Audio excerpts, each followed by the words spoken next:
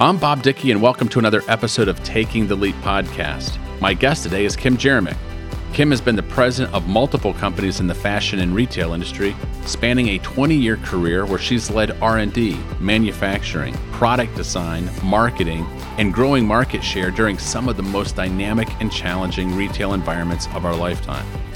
Kim is also passionate about helping women in poverty, and she used her leadership roles in these companies to help develop and implement an industry-leading approach that provides opportunities for women, providing true living wages that allows them to have real opportunity and thrive while breaking the cycle of poverty.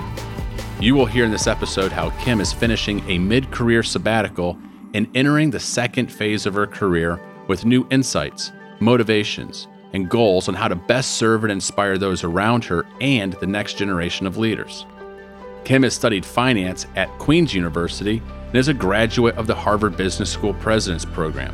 She also recently just completed Oxford University's Reimagining Leadership Executive Program. Kim is a member of the Young Presidents Organization, also known as YPO, and has been the chapter chair, education chair, and was previously on the Canadian board for YPO and WPO. Kim provides incredible insight and learnings from her journey in this episode, and you'll hear that Kim is a close friend of mine whom I have a great deal of respect and admiration. I have watched her over the past decade lead in many different environments.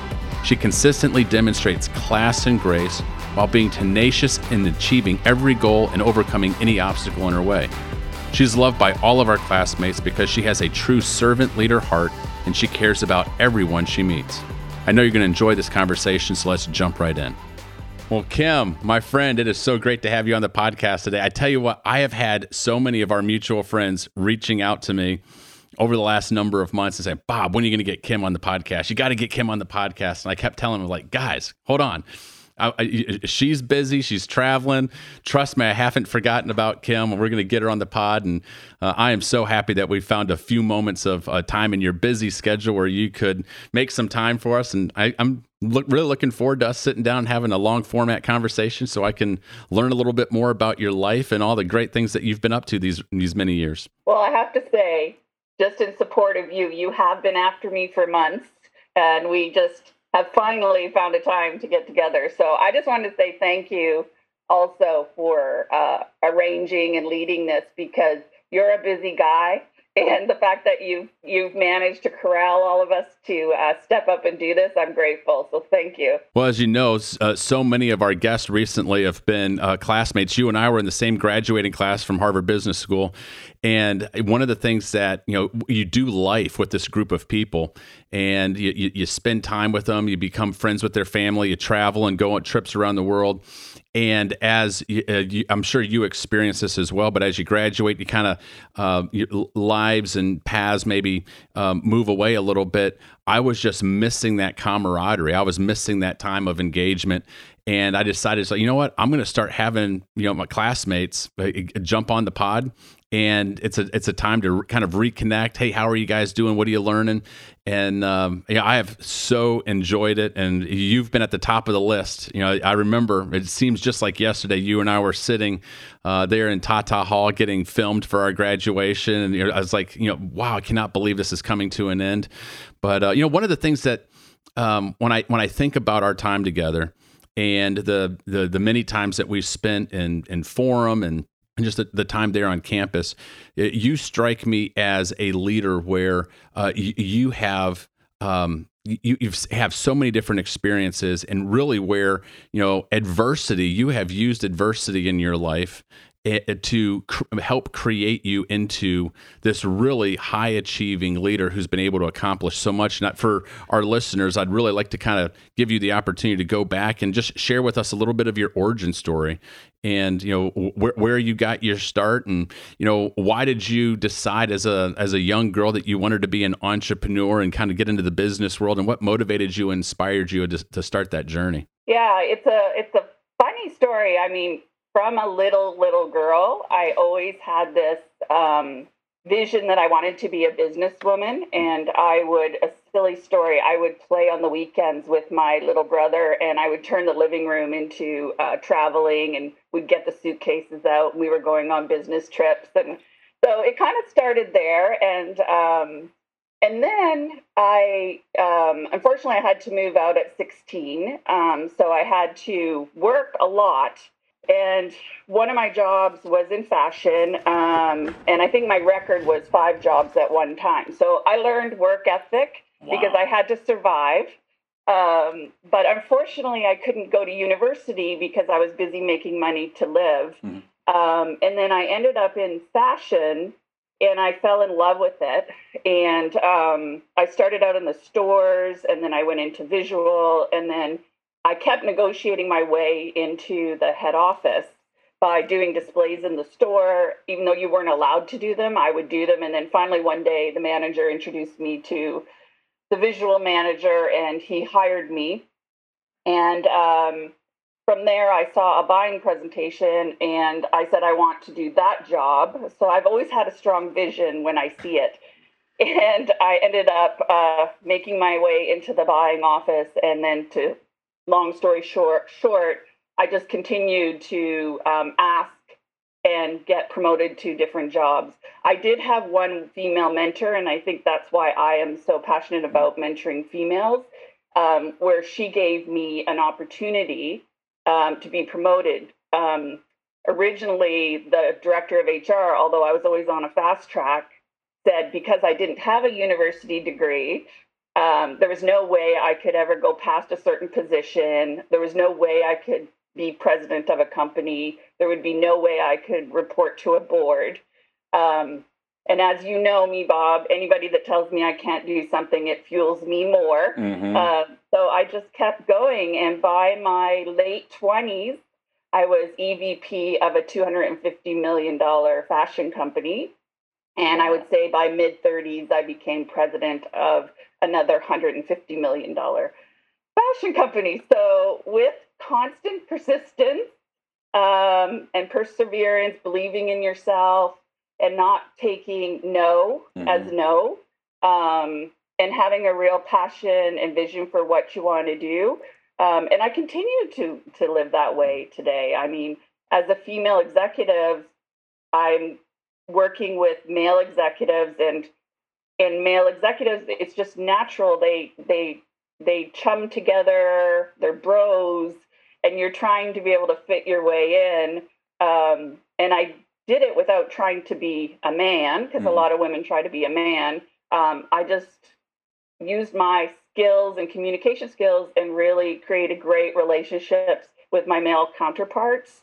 And that's kind of some of the adversity along the journey. It's always been one of the analogies I use, and I'm still using it, is I felt my life was like a boxer, where I'd go out for a round and try and get knocked down and go back to the corner and re-strategize and then get back up and try to do it over again. So that's kind of been the journey. Oh, wow. Well, you certainly are a fighter and a perseverer. I want to double click on this early on. I mean, so did you always have kind of like a bent for fashion? Was that like a natural gifting that you had, which led you there? Did you stumble into that? And because I want to spend a little bit of time talking about the early entry into this sector, because there's so many people that I had talked to today, young people, like, well, I want to do this, but I don't have the right degree, or I want to do this, but I don't have the right credentials. And here you are, you're this young girl getting started without any credentials, and you, through perseverance, hard work, determination, vision, like, this is what I'm going to do. And you craft this wonderful, beautiful, powerful career in a very non-traditional way. And I think that's motivating and inspiring to so many people who might want to do something similar, but think, oh my gosh, I don't have what it takes to do this. So let's maybe sit on this for a little bit and go all the way back to where, your desire to get into fashion. Yeah, I would say I remember being a little kid, and I was just different, and I always needed to have my clothes perfect. I'd have to have everything matching and my hair done a certain way, which sounds so silly, but I just was consistently like that. And I think also growing up poor, I was poor, single mother. I didn't want to stand out in a way that I wanted to fit in. So I just always worked really hard at trying to be normal. And fit in at school, and so no one really knew I came from a poor background, and I was always a hard worker, and I'll say an entrepreneur because I started, the what do you call it, the paper route. They don't have those anymore. And then, the minute that they would hire me at 16, I was working. And I think it's just something I was really good at. And when I got into fashion, I was really good at trends and style and color. And that was the first part of the journey. And then I got into all the numbers and the analytics and the finance of the P&L. And it was really interesting because not everyone has the ability to use both sides of their brain. And I love both. So that's really where I think my journey ended up continuing to go on to be higher. But it truly was a vision that I've always had. And when I set my mind to something, I just go. Like, I don't let anything make me feel insecure. But it sounds like you had some natural talent and insights into the fashion industry. And I would imagine as doors of opportunity to open, or for doors of opportunity to open, you had to demonstrate competence, excellence, insight. You were helping a business somewhere move the needle, and somebody in leadership's looking at young Kim and like, oh my goodness, this young girl knows what she's doing. This girl is moving the needle. Who were some of those early maybe bosses or mentors that you impressed, and how did you do that? And like maybe walk us through some of those early jobs that was one domino tipped to lead to the next one. And because it sounds like you went from entry level to being a president running a $250 million company. Yeah. I was early on in the store, because that's where it all started for me to get into the head office, was I would be there every weekend, every opportunity. I would try to be a top salesperson, and we would have fun doing it. It wasn't a chore. And so my manager was the one that introduced me to the head of visual. And then I went to do visual, and I traveled across Canada. And again, that's where my creative spark started, because I was really curating what did the windows look like, what do all the displays look like. And I went on to see a buying trend season forecast, and went in and did all the hard work of being an assistant. Like, it's a lot of work. And one of the things I wanted to share with you is one of the keys to my success was I intuitively knew that I needed to get myself beside the smart people, the smart leaders, and learn as much as they could. And I remember in one of my very first buying jobs, it was, years ago when they used to still smoke in the office and drink in the office. And this woman would yell out of her office at me, orders and orders and orders. And I could have said, oh, good Lord, I'm not doing this, and walk away. And I thought to myself, you know what? You keep yelling, and I'll keep doing, and I'll keep learning, and I'm going to take your job one day. In my head, I didn't tell her that. Right. And I did.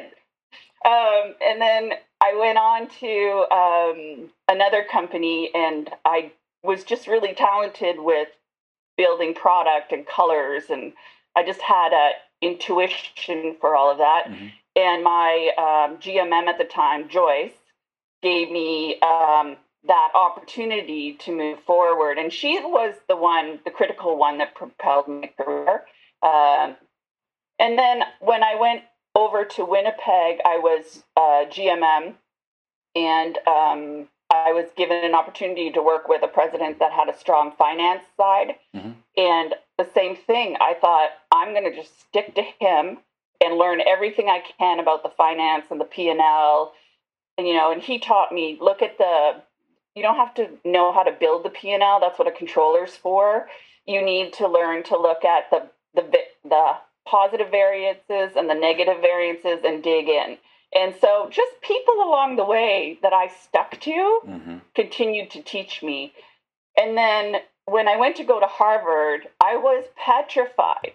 I thought, I don't belong here. I was so nervous the first year. I think Basil was my group leader. And I was like, I have no right to be here. I don't have a university degree. Who am I? The imposter syndrome. That was the greatest first week of my life at Harvard. Aw. And I have to tell you, by the end of it, not only did I make so many friends and learn so much, I love the case study method, but I realized, wow, these people are all just like me. I do fit in. And it was a huge aha. And yeah, and I think, the years of Harvard having all the case studies gave me a lot of confidence to do things that I might not have felt I could do.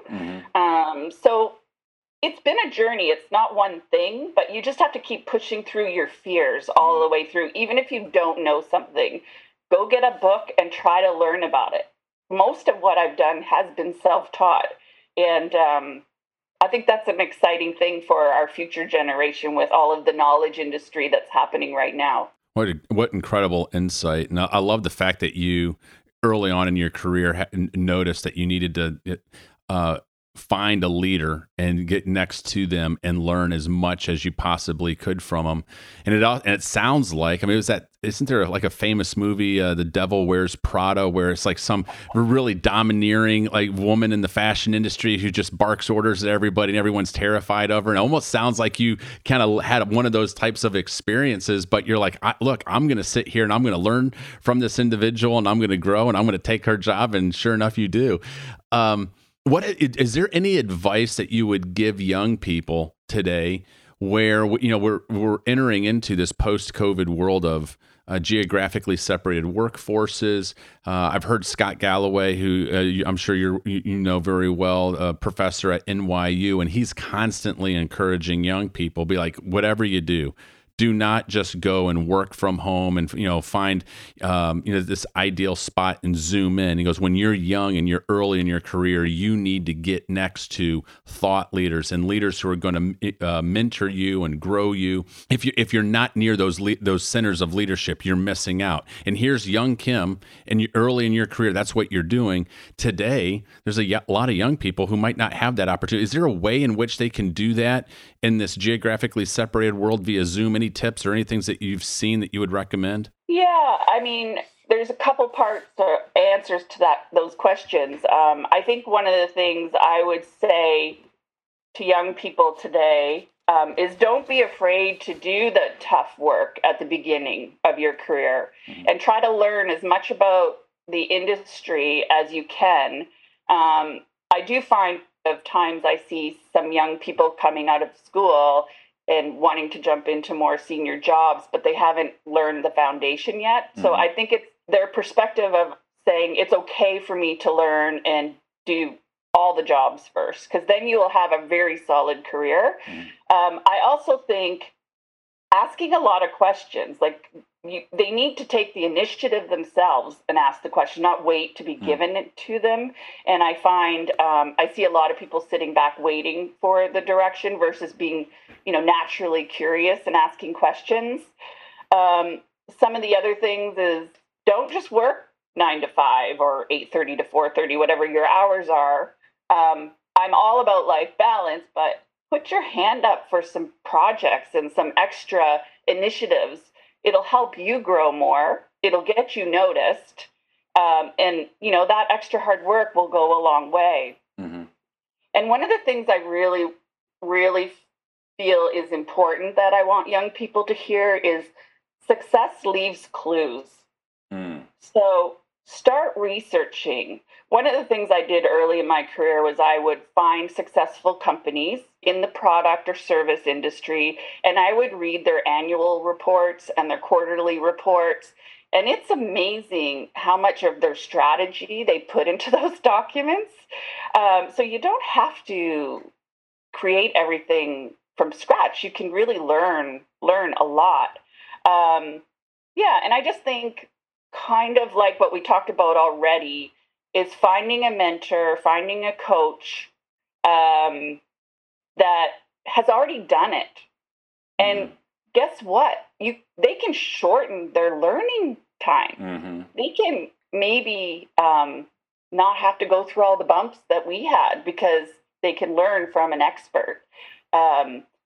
There's something I'm hoping to talk to Adam and Basil later today about that may answer that topic more. But really, how can we at YPO, we're experts in so many topics.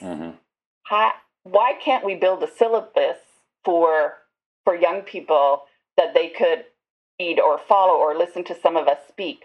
So I think there's lots and lots of opportunities now that we have technology like Zoom that we could be really helpful as a YPO community. I agree. I love the concept of learning from your mistakes. And one of the quotes I remember my dad sharing with me many times when I was a young boy, kind of growing up. He said, "Bobby, learn from your mistakes, but when possible, preferably from somebody else's." Right? So, and I'm like, absolutely.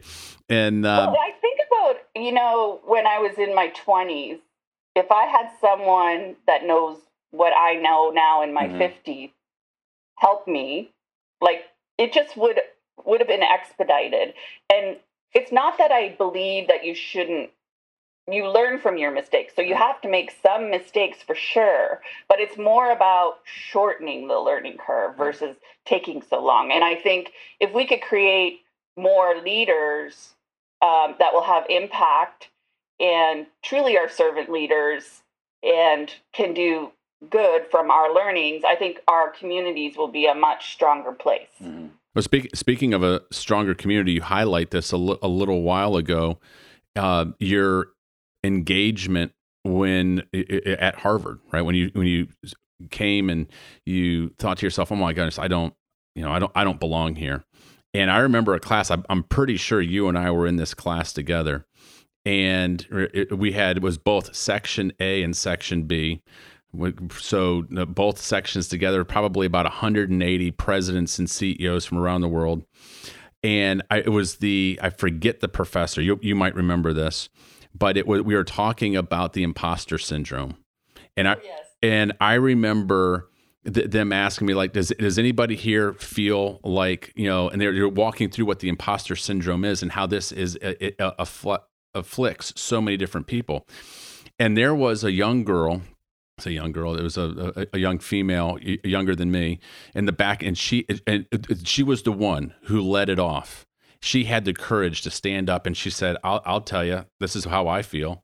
And this is, and she's running this iconic company. She's brilliant. She's got accolades of all these great, universities and all these different things that she's done. And you're thinking to yourself, "Well, come on, this girl can't be thinking that she's an imposter syndrome, and she's a rock star, right?" She's like, "Here's what I struggle with. Here's what I deal with." Then all of a sudden, you saw the courage of that one individual to say, "Actually, here's what I'm thinking," and then boom, the room, like virtually everybody in the room raised their hands, say, "You know what? I struggle with the same self-doubt. I struggle with the same particular issues." And you look around the room, you're thinking, this is a room filled with some incredible individuals, and everybody is going through similar kind of challenges and doubts and maybe discouragements.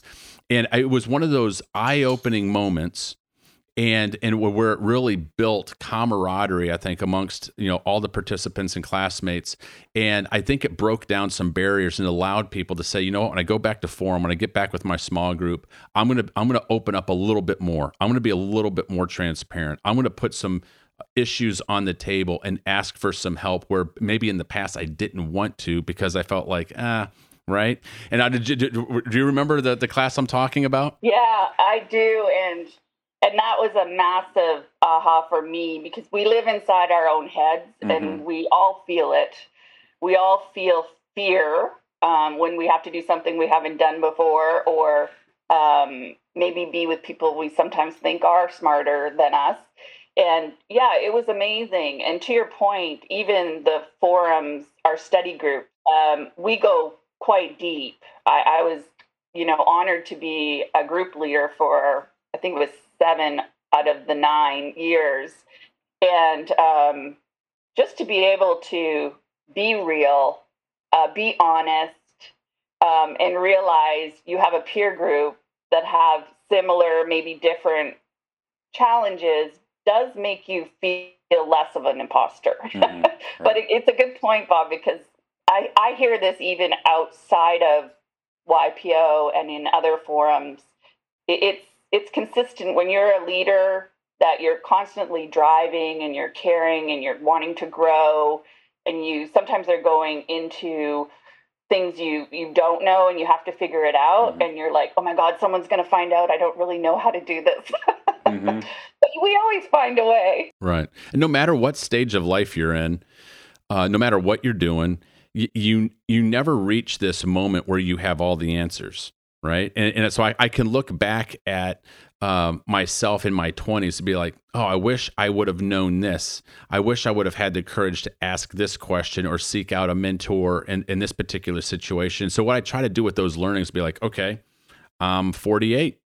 And, Bob, soon to be 49, but Bob, be authentic, be real, be transparent, be vulnerable, and seek out those mentors and those people, those advisors right now in this stage of your life where you've got these big questions, where you might have these insecurities, where you don't have the answer to, certain things, and shortcut the process.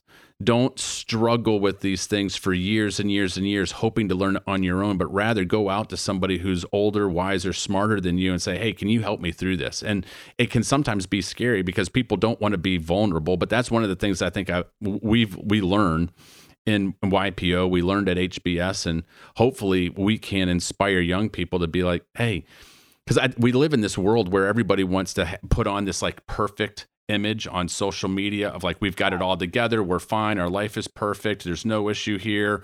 The reality is you and I are old enough to know that nobody is like that, right? Absolutely. Oh my gosh, nobody is like that. And I'm here taking my first sabbatical, and that's why I said, Bob, I've got some time, we're going to do this. I've never taken a sabbatical in my life. It's incredible because I've had time to slow down and really think, and not just business. Like I had to actually try to not. Well, it hasn't lasted forever, but I've really tried not to read business books for a while. But it's scary when you have to start to really feel and learn about yourself personally. But yeah, the other thing I really try to do is have great, honest conversations where I don't have to have all the answers. One of the things I've coached a lot is test your assumptions. Just sit down and test your assumptions and ask someone, how are they doing? How are they feeling? And I find you get a lot of really incredible knowledge out of taking that approach in a conversation, whether it's personal or business.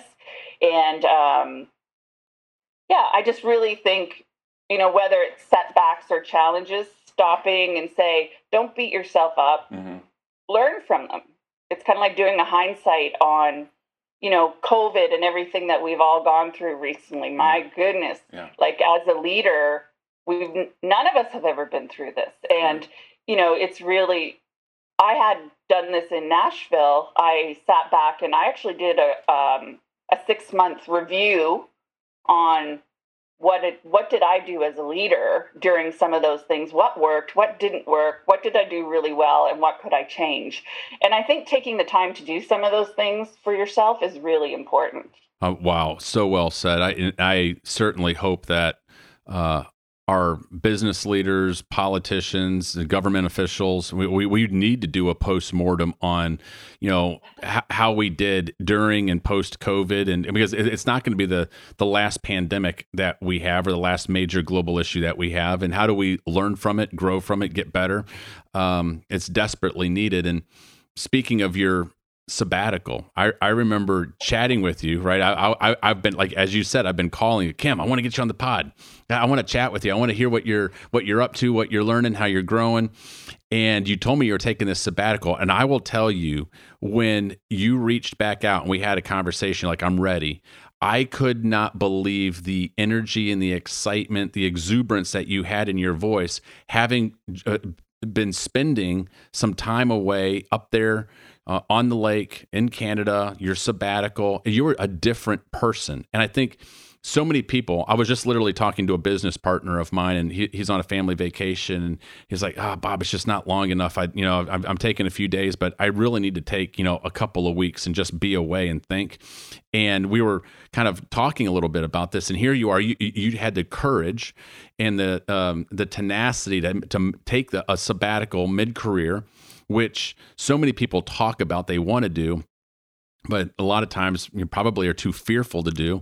And let's talk a little bit about this, about what's your mental state of mind as you're going into this? What are you hoping to accomplish? And what are some of those things? Let's assume that we've got a lot of classmates and people listening, and you're going to encourage them to take a sabbatical because of what you've learned. What are some of the big positive things that have come out of this? Because you're a different person. I can see it in your face. I mean, you've got this radiant glow, this excitement, this energy for life. Yeah, I have to tell you, it's the first phase of sabbatical is really hard because you're used to going so fast and looking after the business, looking after so many people.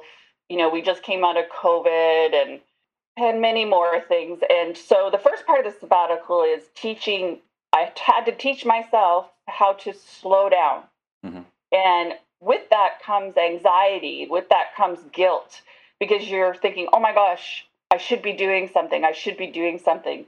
And one of my really good friends said, Kim, give yourself some grace. Give yourself grace. Give yourself time. You can get up and still have, a routine, but you really need to learn to unwind before you can reset. And so that's what I did for the first little while. And it was hard because I was always looking to do something. And then I went through the reset. Can I ask you a question? While you're doing that, in the back of your mind, you're like, okay, I'm trying to give myself grace. I'm trying to unwind. And are you battling you'll see a project? Well, maybe I should paint the deck, or maybe I should mow the lawn, or you're finding little projects around the house that your eye catches. You're like, I need to go do this because you're such a type A. We're driven leaders. And if we're not engaged in doing something, we feel like we're being lazy. Were you battling those types of little projects that you wanted to I need to wash the floor, or whatever the case may be? Oh yeah. But then you get all the little projects done. And so that's part of the first phase. You're slowing down, but you're still doing projects. Yeah. And then the second phase is you're just sitting and I'm on an island, okay, actually, and all the pine trees, it's beautiful, water all around me. So just really trying to stop and be grateful for what's around us. And, I'm back with friends and my daughter comes to see me. So just being grateful for all of those things outside of business life. Mm-hmm. And that's really good for the soul.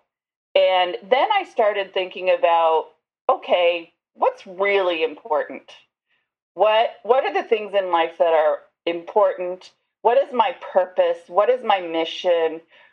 What's my legacy, and what do I want to be known for? And those things, we do them sometimes in YPO forum retreats, but it's still really short. Yeah.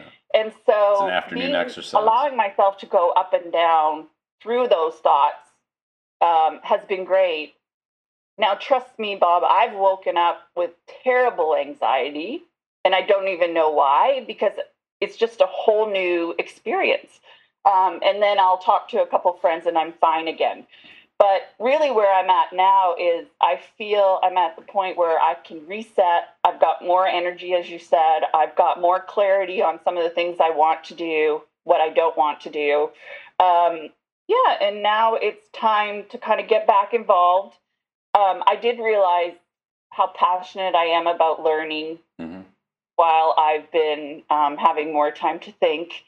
So all in all, it's been incredible, and I would encourage, if you can, more people to take the time.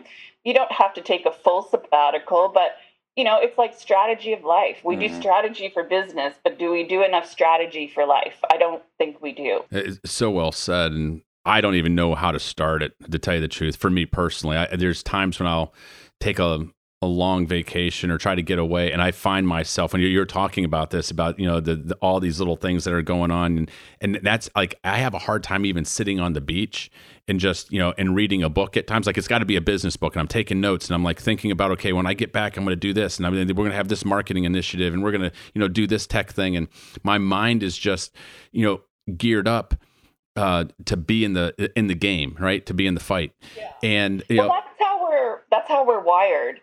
And I have to tell you, I just had all my best friends for the long weekend. We had a long weekend in Canada, and they're all making fun of me because they're calling me, I'm creating a series of Lost Island Girl or something. I said, I can't believe you've been sitting here this long. But I'm glad I could give them some things to laugh about. Yeah. But yeah, it's different. Like you've got to really control that. And I understand what you're saying about taking the business books and not being able to stop your mind. Like, one of the things I'm trying to learn is meditation and creative visualization, because I can't stop easily. And so during this sabbatical, I've been doing a lot more of that. I'm still struggling with some of the visualization, but the meditation has really helped. Well, one of the things that you're probably doing right now is you're cracking a code that so many people need to have, and you being able to share what you've learned. And then like what for these girlfriends of yours that are showing up on your island and seeing this, you're actually modeling some behavior that's probably really important for them to be able to incorporate into their life. It could be game changing for them. I mean, I'm listening to you, when the podcast is over, I'm going to be like asking you even more questions, be like, hey, send me some more things that you've learned and how you've been able to do this. But what are some of the books that you've been reading? Like, so you said you weren't trying to read business books. Were you getting into fiction and just other types of things to kind of get your mind away from just the normal things that you were doing? Lots of fiction, really light, romance, about people having the perfect life, which is so not true. But it's fun to just dream a little. But I've been listening probably more than reading. But have you heard of A Fearless Heart by Dalai Lama? No, I haven't. Is this a podcast or is this a book? It's a book I do on Audible, but it's really interesting because I guess it's kind of cheating because there is definitely stuff about the workplace, but it's really the fundamentals of how we need to be whole and how we need to be with our friends, how we need to show up, how do we need to create empathy in the workplace, how do we have to be leaders that can lead with compassion but still lead and get the job done and make big decisions. So I've been really loving that. And then Untethered Soul, I don't know if you've read or heard that one. I have.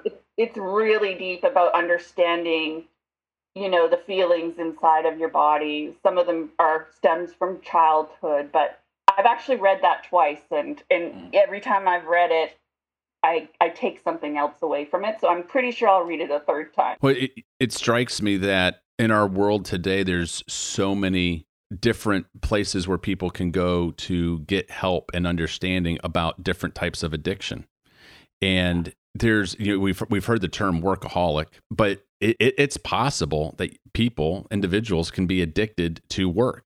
And we look at that and we say, well, this has got to be healthy. We're productive. We're building a company. We're giving employment for people, and it's good for us to be fully involved and work hard. That's what society wants from us. But you can also take a good thing to a very unhealthy ending, right? If you overdo it.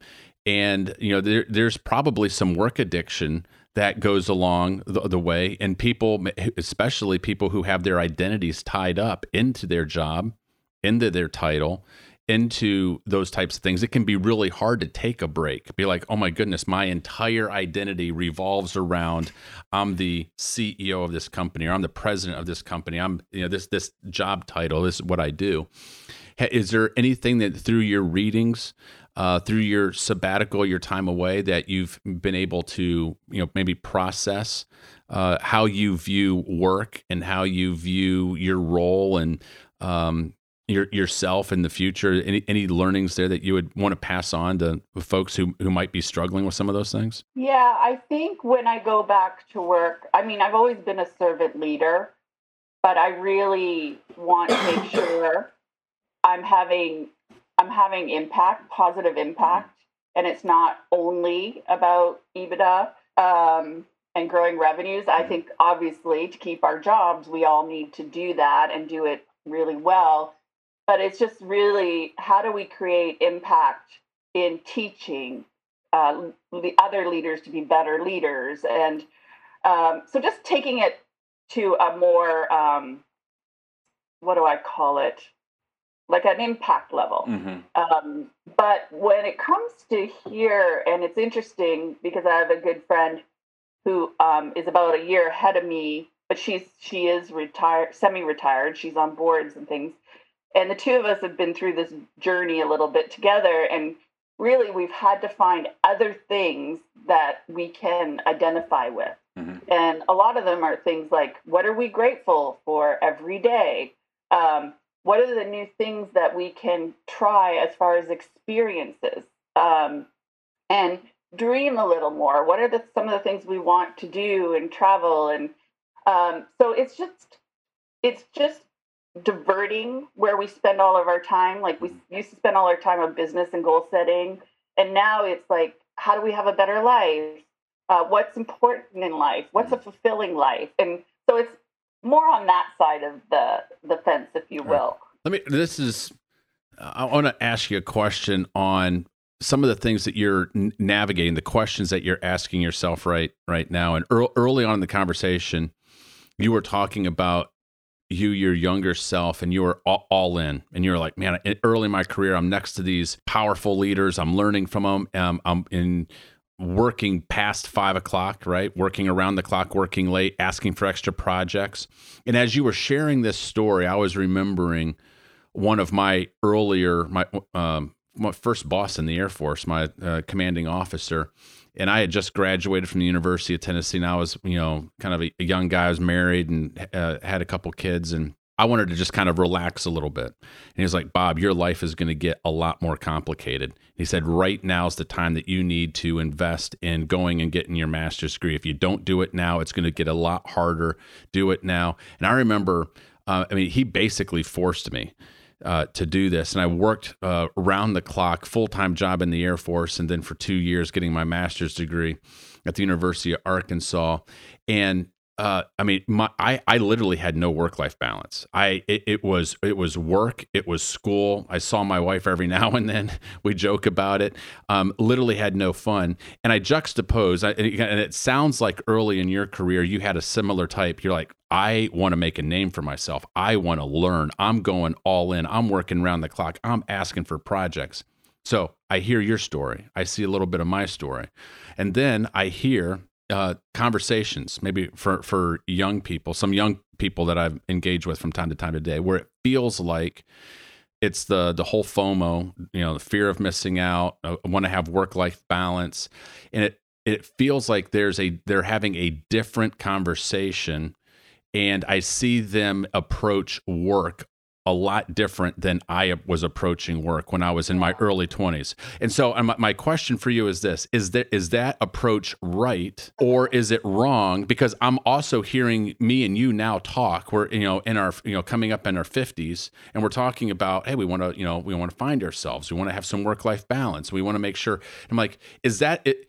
Should you and I have been asking those questions and doing that in our early 20s and 22, 23, 24? Does the younger generation today have it right?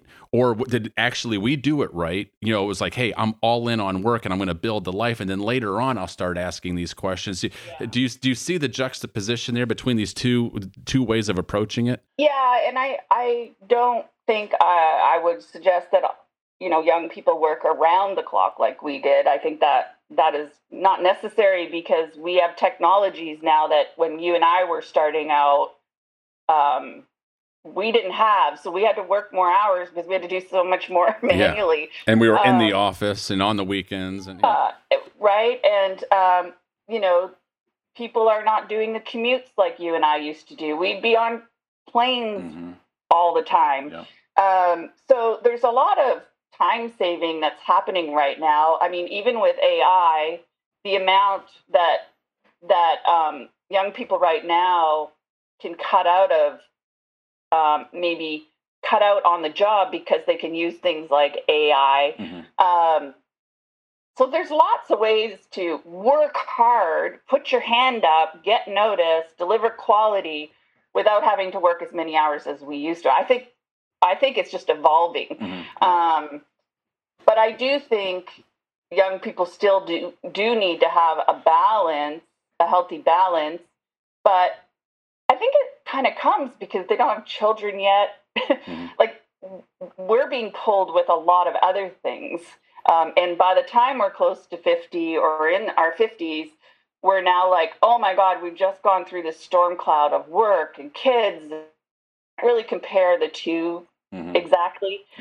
So by the time we come out of this, we're like, holy smokes, I'm burnt out. And I need to find other ways to have a balance versus giving. Right. I don't know if that answers your question. It does. I'm just trying to figure out, like, how can I best give advice and mentor and help the young people who are starting their career. And I'm listening to your story and my story, and it sounds like it's similar paths. And I look back on my career, and I realize I sacrificed a lot in my 20s to put my career first, or to accomplish certain things. But I don't regret it, because I feel like it built a foundation for where, how I'm able to provide for my family today. But I'm wondering, like, so as and I can hear it in your voice, you're passionate about helping that next generation leader. You've been talking about having impact. You want to mentor up that next generation female CEO and girl boss. And so how do we do that the right way? That's why I just want to kind of peel back the layer of the onion on this a little bit, and make sure that we're given, correct advice. Because you're actually right. It's like so much has changed. Yeah, and it's kind of like if you compare it to being an athlete. If an athlete just wants to have work-life balance and not put in all the work, they're not going to be a top athlete. So I think that has to be the basis. You still have to work hard. It's how do you work? Smarter, not longer. Harder, not longer. So you just have to really think about, like, how organized are they to execute and get things done faster. So I still think the message to stand out to your bosses and earn the recognition is critical. I wouldn't put a time of hours around it like you and I had to do, because we didn't have the tools that they have now. So I think we had no choice, whereas they have choices to do it differently now. But the bottom line is they do need to stand out in a crowd. And they do need to be recognized, and they do need someone in the company or a mentor to say, hey, you're worth investing in, and then it'll help you along your career journey faster. Great words of wisdom, no doubt about it.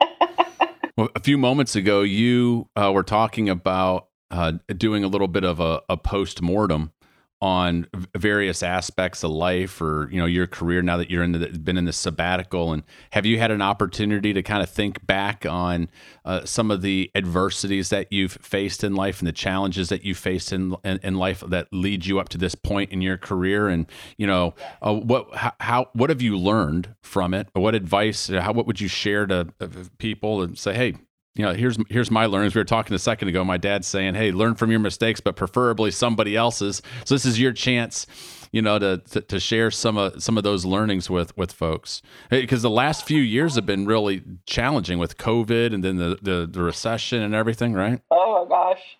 Yeah, I mean, I'm in I'll say the final stages of my sabbatical. So I'm about to craft a roadmap and kind of do my learning, but the theme is my message, and how do I document that so that I can teach it out is kind of what one of my projects I'm working on right now. I love that. So it's still in the infancy stages, but more to come. Stay tuned. But I'm excited actually to be doing that a lot, actually. So And that's where I think and it was my passion lies. My mess is my message. I absolutely love that. That is brilliant. Yeah, and I mean, just reflecting while on this sabbatical, like all the things that have been challenges in my life is how I've grown, and I think about, the COVID, for instance. I mean, that was really hard. And like I said, we've never had to go through something like that. And it taught me quite a bit, which was really, first of all, communication, honesty, integrity, and transparency with your team. We just had to be really honest that we've never been in this situation. We didn't know how long it was going to last. But what we did know, because being in the fashion business, we have a lot of capital tied up in inventory, and then sales just stopped for a while. So we need cash coming in and out to keep the inventory flowing. And that's our biggest expense. And then the second is payroll. So what we decided to do was we're an ethical fashion company, and we wanted to make sure our partners, our vendors, survived this as well. So we got on some calls, and we ended up just asking for a small discount because they're dealing with the same thing as we are. And then thank goodness for e-commerce, because we then we didn't keep any of it. We passed it on to our customers, and it ended up being a win-win because our vendors got cash. We turned our inventory into cash, and the customers got some great deals. And we were also transparent with them why we were doing it, to save our factories in Ethiopia and keep the brand alive, which was completely honest. And then I think the hardest part for me is we had to turn the organization into a sales and marketing only, and our design team had to be furloughed. And we had just finished building an incredible, talented design team, and that really broke my heart that we had to furlough them. I mean, the good news with all the tough decisions, and you have to make tough decisions fast, but with the best intent to save the company. But the good news is we got them all back, so that was quite exciting, and we weathered the storm. But my goodness, the thing I learned about, we're scaling a business and we're in growth mode. And when you're in growth mode, you're always trying to build the organization for one or two steps ahead to continue to fuel the growth. But you do get fat. And when we went through this, we really learned, oh my goodness, we need to be so much leaner. I mean, I've always known cash is king, but my goodness, during COVID, cash was king, queen, and everybody else royalty. But it was really situation which I did not like when I was in it. But I did learn, as a leader, you have to be calm. Everybody wants you to have the answers. You may not always have the answers, but if you are open and honest, I mean, you don't obviously want to have panic, but you want to just be, hey, we're going to get through this together. Here are the things that we're doing or I'm doing. And so there was a lot of learnings. And I mean, I've learned so much more about daily cash flow forecasting, inventory in and out. Yeah, well, now that you've learned it, you won't have to learn it again, right? You've got the battle scars. We all have battle scars, right? Tell me some of the things that you would do in making a decision without complete information.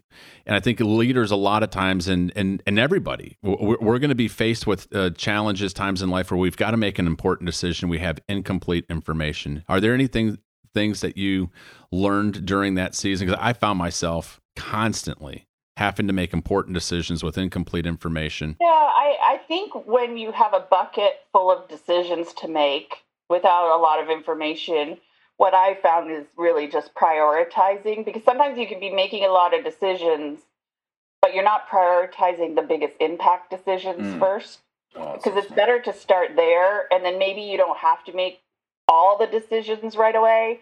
and it can buy yourself a little bit of time, but really prioritizing what are the biggest impacts. So what I talked about was inventory and payroll. So we knew you have to start there first, and see what you can do. And then you kind of go down the funnel, layer in the next set of decision making. And then there's instinct. You have to have your instinct. You won't always be right, but hey, you're trying to survive. And the other big piece is just really talking to employees, like, getting them involved and engaging them. It's amazing what can happen and how supportive they are when they feel like they're part of the solution.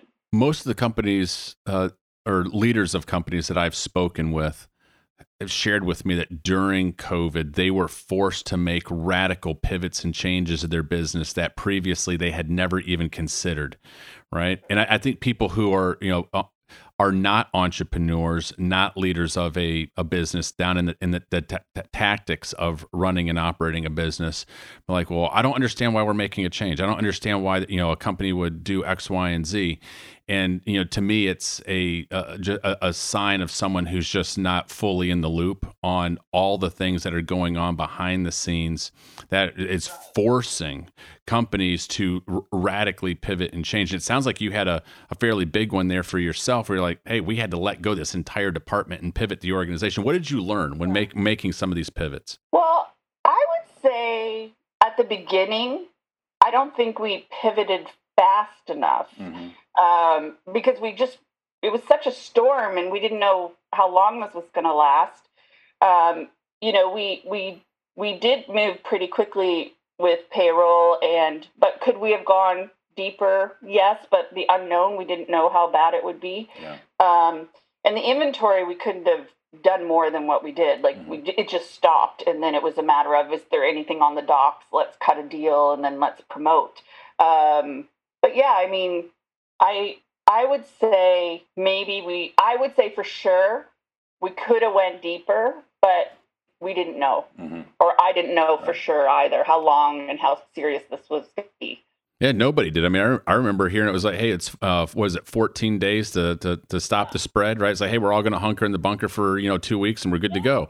And that next thing you know, it's 2 years in. Where you're like, hey, we tried this one, but this didn't work. I mean, I had a couple of those with even our company, and after the fact, you have to sit back and tell people and to talk to members of the board and be like, hey, we thought this was going to work. Again, this is where a leader is making a decision with incomplete information, with the best of intent, but then you're just like, hey, you know what?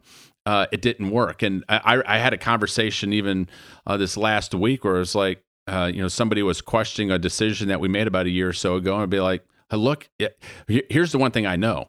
Making no decision is a decision, and it's the worst decision, right? So if we were going to err, we were going to err on the side of like, we're making some pivots, we're making decisions, we're going to move the company. Not all of them are going to work, but enough of them will to where you live to fight another day. Yeah, I can think of one. It wasn't because of COVID, but we tried, when you're scaling your business, customer acquisition is something you need to rapidly continue to grow. Keep your retention, but you need to continue to acquire customers at the pace of the growth you want. And we were presented with this program to set, like it was like a try on for free. And we had just launched apparel, and we thought, oh, this is perfect. We did all of the analysis that the company provided, and we did a worst case scenario and some operational analysis on the impact of the warehouse, and so we didn't have certain information because we'd never done it before, and we went with what information we were given, and oh my goodness, so we launched it in March, and it took off and actually beat expectations of the sales forecast. So we're all excited. But then what happened was the customers started returning at a much higher rate. It bombarded our warehouse. It killed our cash flow. And then we had to come to a screeching halt in May. So that's how fast, March to May. And that really hurt the cash flow of the company. And it took us a while to get out of it because the returns were still coming back. And the warehouse couldn't process the returns. And, as in e-commerce right now, so many things are changing. Freight is expensive. The handling cost to sort anything in a warehouse is expensive. So it hit us from every direction. And, we went into it thinking we were, safe with the information we were given. And then, whoo, right. carpet was pulled out from under us.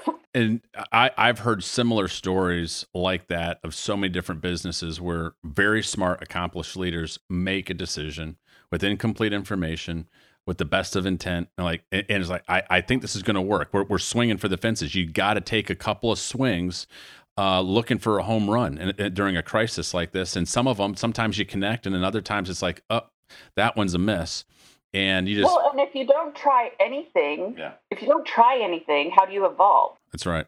You have to try things.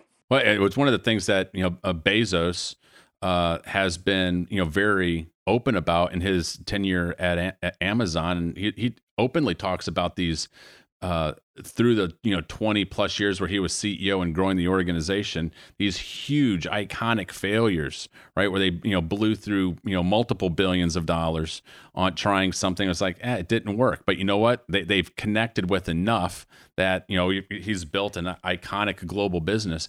Speaking of, I want to, you're in the e-commerce business, and e-commerce just blew up through COVID. There's so many changes. You were just talking about all these changes, the shipping and handling. I cannot believe it seemed like it was on a quarterly basis. I've been getting, reports from FedEx and UPS. We're increasing our rates. We're increasing our rates. And then you've got everybody. So anybody who is running a e-commerce business right now is being benchmarked by the customer off of free shipping from Amazon, right? And so shipping just absolutely kills you. I saw even just this week, but so I'm going to ask you questions and things that are happening, insights that you may have on the e-commerce business. But one of the data points that I saw this week where it may be showing the trends are starting to turn, maybe a little bit of a downturn, I don't know, but the sale of corrugated boxes, right, which is a mainstay in e-commerce, is falling off a cliff. Apparently, it's down 10%.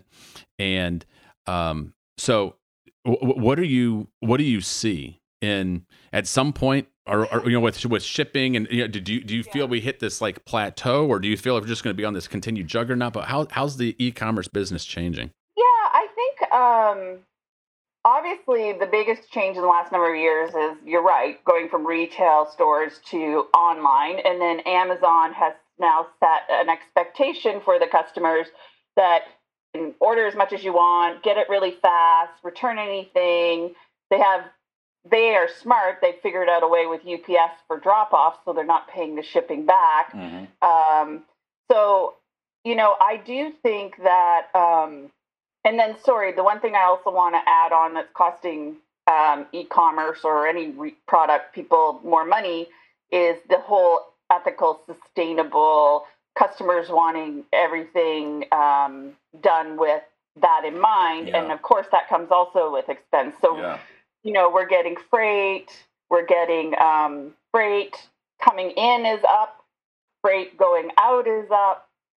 Actually, anything to do with recyclable packaging or biodegradable is very expensive. And I don't think that's going to go away. And I don't think the corrugated boxes dropping is going to be enough, because the other stuff keeps going up, as you said. Like, we keep getting increases. Mm-hmm. And it's not like e-commerce or retail is a tough industry. And it's not like there's tons of easy margin to be made. And all these cost increases, we can't increase our prices mm-hmm. at the same rate. Right. So it's really tough. But I do think, what I would say for brands is, this is the time that you really have to edit down your assortments and your product lines, and really, really understand the business economics of your product lines and what's really making you the money, and not be so broad. Because what some leaders are not thinking about is the cost to develop all the content to get that product up on your site is part of, reducing your margin. Right. And then also, when you think of e-commerce, it's like one screen the customer's looking at.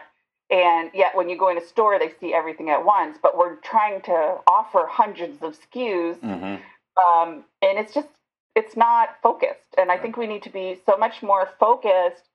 And, you've heard it, brand recall and recognition is really be known for something and not everything. Right. And just really invest any expenses in making the best quality product that you can, and just continue to show up and be known for that. Yep. I think is really, really important to offset some of those expenses, because if you reduce your SKU base and your assortment, you take the risk out of things not selling, and you will now have better margin product to offset some of those expenses. So I think you really have to balance what you're offering in order to offset some of the costs.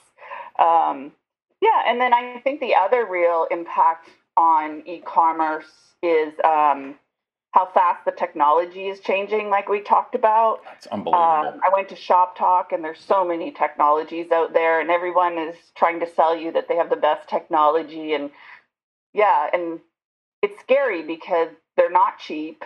They cost quite a bit. If you can get the right ones, it can save you money. But that's also back to one of those stories. You try something, it may work, it may not. Right. And then the last two things are the increase in fraud. Like, it is crazy what's happening out there. We had it happen. I'm on the WhatsApp chat for e-commerce for YPO. And I think I had 5 people on the chat this morning say the same thing happened to them, where these companies from China are coming in and duplicating your site for fraudsters. Maybe they're not from China, but it looks like it's your site, but it's not your site. And then they're selling things at discounts, and then the black market with credit cards. It's like every time you turn around. Yeah. And then the last thing I would say is a challenge for e-commerce is Google and Facebook ads, because their policies are changing all the time. If something happens with your Google ad and they shut it down, then you lose momentum of your algorithms. And it's so much more technical than it ever was when we used to just have to build great product. Yeah. Well, I remember talking with somebody who's pretty successful in the e-commerce business, and I remember asking him, how come you are not leveraging Facebook as much in terms of trying to reach your target audience? And his comment was, I feel like it's building a castle on the sand, because, they can literally change the algorithm whenever they want to. And right now it's like you can invest literally millions of dollars in Facebook marketing, and you feel like you're building a community. And then literally in the dead of the night, click. And it's like, you're not talking to anybody. They changed the whole thing up, because I want to be able to have a relationship with my customers where I know that somebody's not going to turn it off in the dead of the night. So he was working on ways of having a different relationship directly with his customers, email, other avenues. But did you find the same thing? Because I know that some of the brands that you've worked with in the past, you have great, incredible social media marketing. Was that a concern, going through some of those routes? Well, the same thing is happening with Instagram and influencers. Like, they're all in, and then respectfully so, some of them get burnt out, and you've now depended on them to drive sales, and they're pulling back and going back to blogging. And it's just this lack of control. It seems to be the theme. And, one of our board members said, try to plan strategies as if you don't have Facebook, Google, and Instagram. What would you do? What would you do out with communities? What would you do completely different? And that's a tough one still, because we're so reliant on those three. I haven't used TikTok as much, but it's obviously on fire in the younger market, and now I think older market is on it as well. So it'll be interesting how this continues to unfold. Yes, I've seen various thought leaders who will have some type of marketing strategy and be like, hey, you can buy this course and I'll teach you how to do this thing on Facebook. And then you dig into it a little bit and you're like, oh, that was a strategy that probably worked in 2004, 2008, but that certainly is not going to work today. So I'm in the same boat in terms of looking for a different avenues and marketing strategies to reach customers. And, I think no matter what, building community and having a community of people who align with the values of your company and the vision, the mission is so important. It's one of the things I've always loved about you is that you've made your vision and mission, the values of your community, so front and center. You do such a great job with that. What other advice might you give for young people or even mid-career professionals? A lot of times I talk about young folks, but one of the things that I'm finding kind of post-pandemic is that there's a lot of people mid-career, even late career, who are, maybe they didn't take a long sabbatical like you, but they're waking up and they're saying, you know what, I want something different out of life. I need to make a pivot. I'm gonna make a leap and do something different. But they're also facing a little bit of fear in that process, a little bit of uncertainty. Any words of encouragement or advice you would give somebody who's in that spot, who's like, all right, I'm taking the leap? Yeah, I wouldn't not do it because of fear. Because when you get on the other side of fear, you become stronger. And that's kind of back to your message. You don't get stronger and you don't grow if you let fear stop you. So I wouldn't not do it for fear. Obviously, people have financial commitments and responsibilities. You also have to do it smart. You have to make sure that you can pay your bills while you're trying something new. But I think there's so many, to your point, there's actually really great mastermind courses that you can take. So say, for instance, you wanted to try real estate. You could probably take a course that wouldn't cost anything before you go take the leap and jump into it. And then go find a really great real estate agent and go have lunch and talk to them. But I think you have to find out, what is it that you've been dreaming about that you want to try first, start there, and then craft what is a way that I can dip my toe first before jumping. That's what I would recommend. It's kind of like, we send our kids to intern. We encourage our kids to go take on internships. Because it'll save them a lot of time to find out if they like the industry or they don't like the industry. Yeah. So why would it be any different for someone mid-career? You could go try. But yeah, and then there's sometimes you just have to take the risk and fall back on the fact that no one can take your current skills away from you. You know what you know. It belongs to you. No one can take that away from you. So have confidence that you can take that and apply it somewhere else. Oh, that's such a brilliant statement, that people can't take that away from you, and it's yours. And everybody's life experience is unique. It's distinctive. It's different. And all the things that we have endured, overcome, those experiences make us who we are, and also make us a valuable person. Every single person is valuable. Every single person has a story to tell, and there's a place in the world, in a company, in an organization where they can add value. One of the things that I've been so impressed with you is I see what a voracious learner you are. I mean, you're a reader, and you're constantly expanding your boundaries with executive education. And not only was putting all of us to shame, you graduated from our program, and the next thing I know, you're enrolling and you're going to Oxford and you're starting an Oxford program. I'm like, my gosh, this girl. I mean, you're just I have to tell you though, I didn't know what to expect, and I would highly recommend it for any of you. It's very different from HBS. It doesn't take anything away from HBS. HBS is awesome with case study.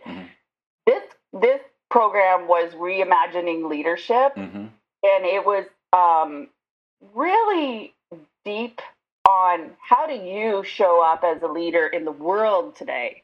how do you show up as a leader for people today? And, we talked about politics and all kinds of things about how do we as executives and leaders, what can we do and how can we show up in the world to make a difference? Mm-hmm. And I thought that was really incredible because, I was always thinking about, what can I take from HBS back to my business? I wasn't necessarily, what can I do for the world? Mm-hmm. But we can do a lot. And so it was pretty incredible. Any other insights? I know Lauren was the one kind of putting that program together, and I was disappointed I wasn't able to attend. But every single person I spoke with that attended, they're like, "My goodness, this was phenomenal." Of course, how could you beat spending some time in Oxford and learning from some of the best professors in the UK? But anything else? Any other insights? I'm assuming this is a program that's going on year after year, right? Okay. It is, and the other thing I really loved that was kind of a bit different from HBS was HBS because it's more North American attendees. Mm-hmm. There's definitely all around the world attendees at HBS, but it flips on its head at Oxford, and there's way more people from other parts of the world and less from North America. So the learnings that you get of how people have had to do business in some of the countries that have been like 3 times they've built businesses and the government has taken it away. And you realize how much they've had to work for what they have and how fast it can be taken away. And it's so much more volatile, and the discussions are definitely different. Mm. I mean, they just cannot not be. So I found that, in my love of people, I was just really fascinated and curious. How important do you think it is for folks today to have a global awareness and connections from around the globe? As I share with various leaders that I chat with, and then I'm able to take some of those conversations and share it with my kids or people in my community. For me, I find it to be extremely enriching, and I find that the information I get from those relationships quite a bit different. My perspective for those countries or those issues is quite a bit different than if I was just to click on CNN or Fox News or some other, the BBC. Maybe share your thoughts and viewpoints on being able to develop a diverse relationships with friends and connections around the globe. Yeah, I mean, first, we are globally connected. All of our supply chains are connected. I've had conversations that, oh my gosh, if China continues to separate more and more politically from the U.S., the amount of products and supply chain problems that we will have. As we know, fuel and finances are all connected. Banks are connected. So you do need to be aware of what's happening and what's driving those things. Probably more for your business. But personally, I think the responsible thing is to really understand what is going on in the countries around us. Even the fact that, there's so many countries that are going without food and what can we do as leaders of the world to try to help? Because if we don't help and we're not aware of what's going on and we're making decisions to cut a country out, like for instance, there was something that happened. We did a lot of business in Ethiopia, and because there were warlords or gangs in Ethiopia, the U.S. put in a sanction, which guess who ended up paying for the sanction that the U.S. government put in? The company, us, because we have to pay now a 15% premium.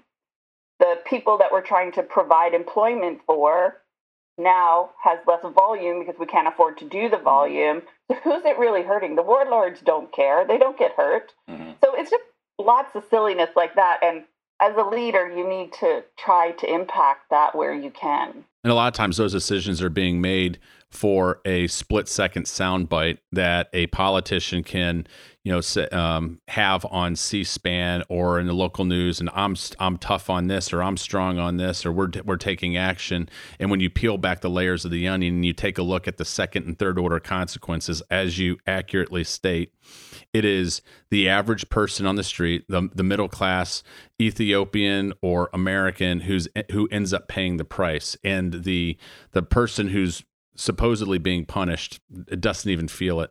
And I think this is one of the things that really frustrates me from on a political side, is that so many decisions are being made where second and third order consequences aren't being discussed.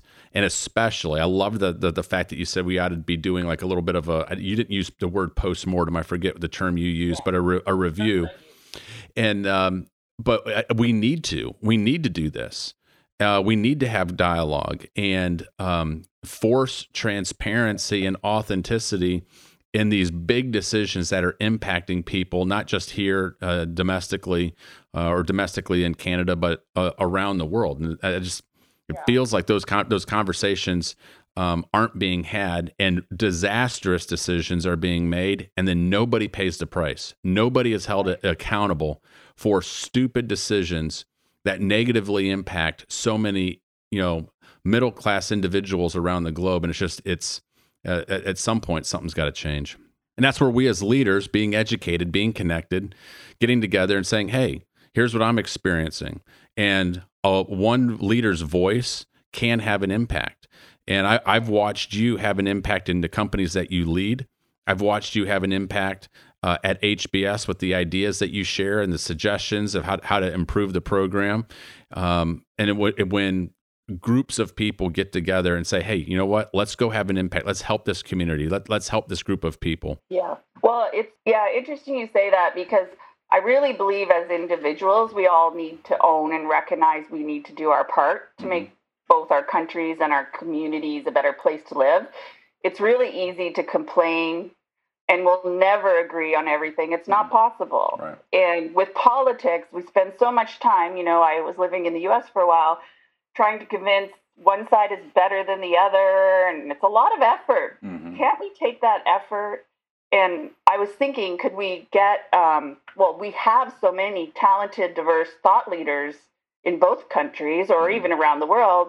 Like, I would love to see panels arranged to help solve our country's biggest issues. A couple to name would be healthcare and education, because, I feel the world is moving so fast with technologies and discoveries, and those two institutions, my opinion only, have not kept up the pace of evolution.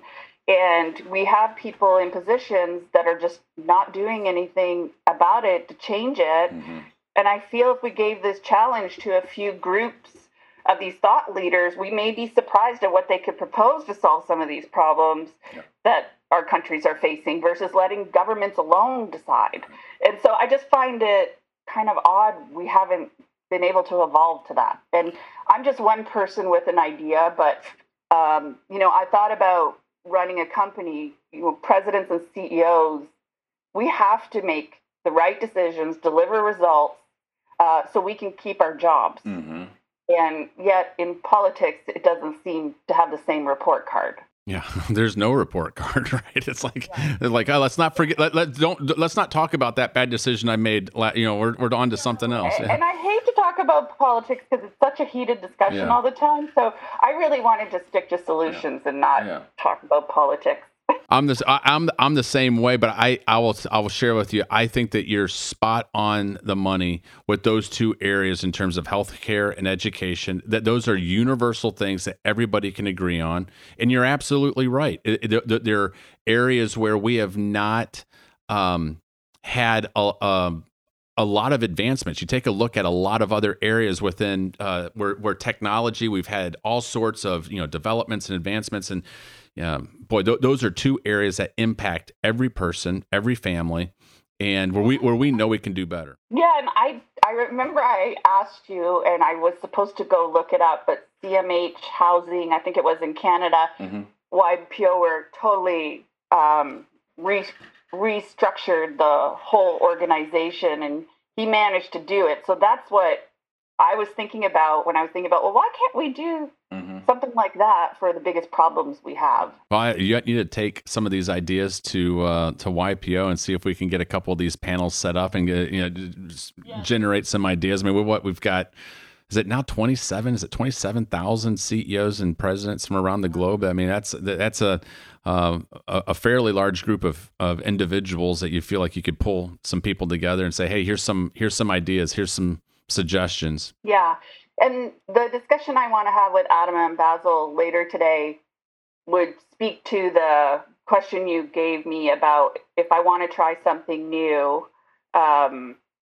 But because I haven't spoken to them yet, I don't want to say because they may not think it's a good idea. No, I am sure they will think it's a great idea. They've got a lot of love and respect for you.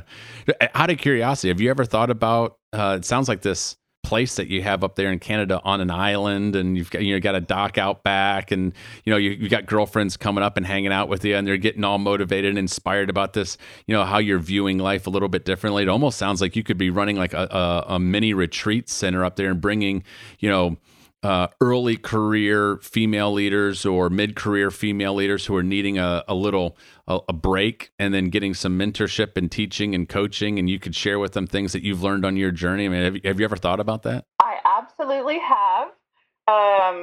It's part of that road mapping that I was talking about that I need to finish. I probably need a few more bunkies on my island, but all that's doable. But I've also thought about taking them on really special wellness retreats and having these type of conversations. So these are all the dreams I've been having while I've been on sabbatical that I didn't have time to do while I was busy dealing with COVID crisis and everything else. So yes is the answer. That's awesome. I love being around people who have time to dream, right? And when like dreaming and hope is so important, right? I think it's intoxicating. And when you're around somebody who has a big dream and they've got hope for the future and they're inspired about what they're striving after, they're working towards, and they know they're making a difference and they're excited about it, it's intoxicating. It is. You just feel the energy radiate off of them. And so being able to see you in that environment and be able to see the difference in you from where you were, say, a year ago, the hard charging, type A, incredible leader doing great stuff, but seeing how you've had this transformation in the way you're viewing the world through a slightly different lens, it's inspiring. And I just want to encourage you to, help other people be able to go through that same transformation as well. That's awesome. Well, I appreciate that, Bob. And as you know, I got more out of being a group leader at Harvard than doing the work. So there's a parallel there. And so I definitely do have a passion for it. So we'll see, and hold me accountable. I will. I'm gonna continue to be a friend that encourages you, and I know many of our classmates will as well. And I'm sure we'll end up having friends come up there and have a life-changing experience. So as we kind of round around the horn here and kind of start to close up, and I appreciate all of the time that you have invested with me this morning. I know you've already listed a couple of really good books. I'll make sure to put those in the show notes. But are there any other books that you've been reading, or any other ways in which you've been, trying to grow and learn during the sabbatical? I have so many books, Bob. I'd have to look at my Audible. What's one of your favorites that have had like a tremendous impact for you over the last year? To be like, oh, this was a game changer for me. I think always Patrick Lencioni, 5 Dysfunctions of a Team, and Leader as a Coach. Those have been my early on favorite books. Okay. And I've gone on, I've created facilitations off of those books. I've done small team offsites with those books. And then there's one, Gino Wickman. Oh, yes, the EOS. Oh, my God. I just did a whole, I created a strategy session that was like for 40 of my 40 of my members at Able. And we did a 2-day offsite, but 2 or 3 days prep I just love doing that because it's like bringing everybody on a journey together to be able to get to the end result of what they all want to agree on the strategy is. Yeah. So those three have been instrumental, and I have so many more. Yeah, Gino's book is a phenomenal book, and one of my business partners is close friends with him and lives right around the corner from him in Michigan. So if you ever want to get together with Gino in Michigan, let me know. I'll hook you up. That's the way I think in process discipline. Like, what do you have to do first to get what you want, and what big ideas do you need to work on first to get the biggest results? So. Yeah, I really loved his stuff. He's a phenomenal thought leader. Well, these are great books. I can't wait to put them in the show notes and make sure friends and family are reading them. And one of the questions that I've been asking all of our guests recently has been, if you had the opportunity, let's imagine that President Biden gave you the opportunity to address the American people. And I know you're a Canadian, you're a proud Canadian. And so I'm going to ask you to answer this two different ways. What would, if you had the opportunity to do a State of the Union address to the American people, what would you say? And vice versa, if Justin Trudeau called you up and said, Kim, heard all the great stuff that you're doing. Man, you are killing it, girl. You need to come up over here, and I'm going to give you the mic, and you're going to do a State of the Union address to the Canadian people. What would you say? Would your message be similar? Would it be different? How would you approach that? Yeah, I think it would be similar. I've met Justin Trudeau, but it was right before. He was still an MP before he went to be the president, or prime minister. I haven't seen him for a long, long time.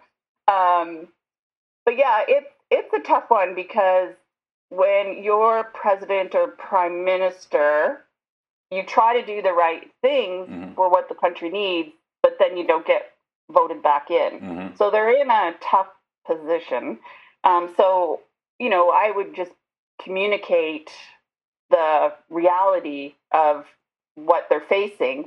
But kind of like what I said to you a little while ago, it's a tough job. It's not one I would ever want because logically, I don't think you can ever win at it. Yeah, it's a catch-22, isn't it? Yeah, but I think there needs to be a better balance of politics and fundraising from people that, how do I say this? If they don't like what you're doing, they don't give you the money, but yet we're spending a lot of money helping because we have to, the lower class. And I grew up in that class, and they need it, but we're not spending enough time generating businesses, ancillary businesses that the governments can make some money by doing business. There has to be a change of structure. So I'm not giving you a State of the Union. I'm just giving you some thoughts on what I think a policy and yeah. No, it's wise. I think it's the challenge. One of the biggest challenges of the day, or how can governments who have a heart for the people, by the people, to serve the least of these, and at the same time, which we all do, right? And I have a similar background from you, as you. I didn't grow up in with a privileged background, but it came from a blue collar working class family, and struggled many years. But I proudly wear that badge because I think just like you, those struggles and those trials made me who I am today. And I had people along the way who gave me a hand up, right, and helped me. And it has allowed you and I to be flourishing and doing good work in our communities, providing jobs and opportunity for other folks. And we want to be able to have those same safety nets, those same things for other people that we could, right? And the balance is, how do we afford those programs? And unfortunately, we're in, like you said, it's being a politician, being a leader today. Far too often it is a catch-22, and it's almost an unwinnable situation because you have great need on one hand, and then you've got massive debts on the other. How do you make it all work? So I tell you what, it's you think about us running our business. If we're not generating revenue, we can't pay the people that work for us, right? Or profits, not revenue, profits. So it's just like, how do you filter politics through a different lens of business, and how do you make it? And I'm not saying, I know it's hard. Someone would have done it already, but right. it'd be interesting to look at their P&L. Yeah. Oh my goodness. Well, I think some of it is, some of that is public record, and it doesn't look good. Yeah, exactly. But yeah, it's just like, is anybody brainstorming, and maybe they are, creative ways to raise funds? Mm-hmm. I don't know. I honestly hate to comment, because I have not spent my life in politics, and I get frustrated listening to them fight with each other. So then I take a step further back, which, I try to have my impact in my communities another way, because I just don't feel like I can win there. And here's where I will encourage you. And I think this is encouragement for me and you both, and for everybody listening. Maybe you will agree with this. But I think there's times in life where I have found that there's a difficult challenge or a situation, and it's when you're in a catch-22, and when it looks like all the options are bad options. And in that type of situation, we talked about it earlier, what you and I and other leaders were faced with during COVID is you have to make a decision with incomplete information, and no decision is the worst decision of all. I agree. We as leaders are forced to make a decision, even if it is a little bit scary. And you talked earlier in the podcast today. You had to make quick decisions. You said bad information or bad things don't solve itself. It actually gets worse. And one of the things that we know as business leaders is that when you're in those times of situations, you can't be looking for someone to blame. It's not time to point fingers and start fighting and blaming. You just got to roll up your sleeves, and you got to get work done. And so what we as leaders need to do, and you have articulated it throughout the course of this conversation, you've been inspiring people for us to step forward, for us to have our voices heard, for people to, no matter how big, no matter how small, no matter where we are around the globe, but one person can make a difference. We've seen that consistently over time. Think of Rosa Parks. Think about Martin Luther King Jr. One person with a voice can change the world. A group of leaders that get together and say, you know what, we're not going to blame each other. We're not going to blame the other side. We're not going to look for a way to fight, but let's look for a way in which we can lock arms. Let's find places where we have commonality. We have more things in common than we have differences. And we're going to have to make decisions where we don't have all the information, but let's work together. And when we have a cadre of leaders globally that start doing that, guess what? Here's one thing that I've learned.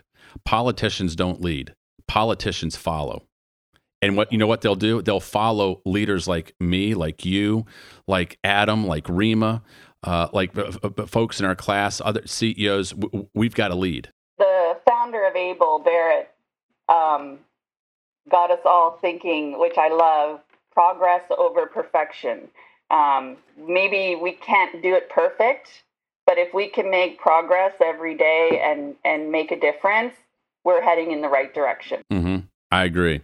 Well, I want to encourage you, continue to lean in. You lean in both in your sabbatical, because I love the energy and the excitement and the enthusiasm that you have coming out of this time that you've been away, the way that you're seeing the world through a different lens. Continue to lean in your engagements with mentoring young leaders and mid-career professionals. You're doing such a great job there. Lean in politically there in Canada. Continue to inspire.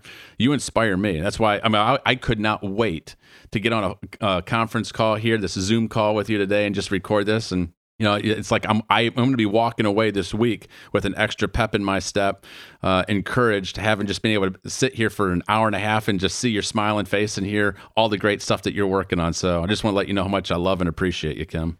Well, thank you very much, Bob, and you call me anytime. I will. I will. All righty. Okay. Thank you so much for your time. Okay, bye-bye. Today's episode was engineered by Mitch White with graphic and marketing by Tristan Dickey. Special thanks to Kim for being such a wonderful guest and taking time to be with us today. Make sure to subscribe on Apple Podcasts, or if you're an Android user, check us out on Spotify or wherever you go to listen to your favorite pods. If you like the show, please share it with a friend and give us a review. That's always appreciated. Once again, thank you for spending time with us today, and we look forward to seeing you again next week.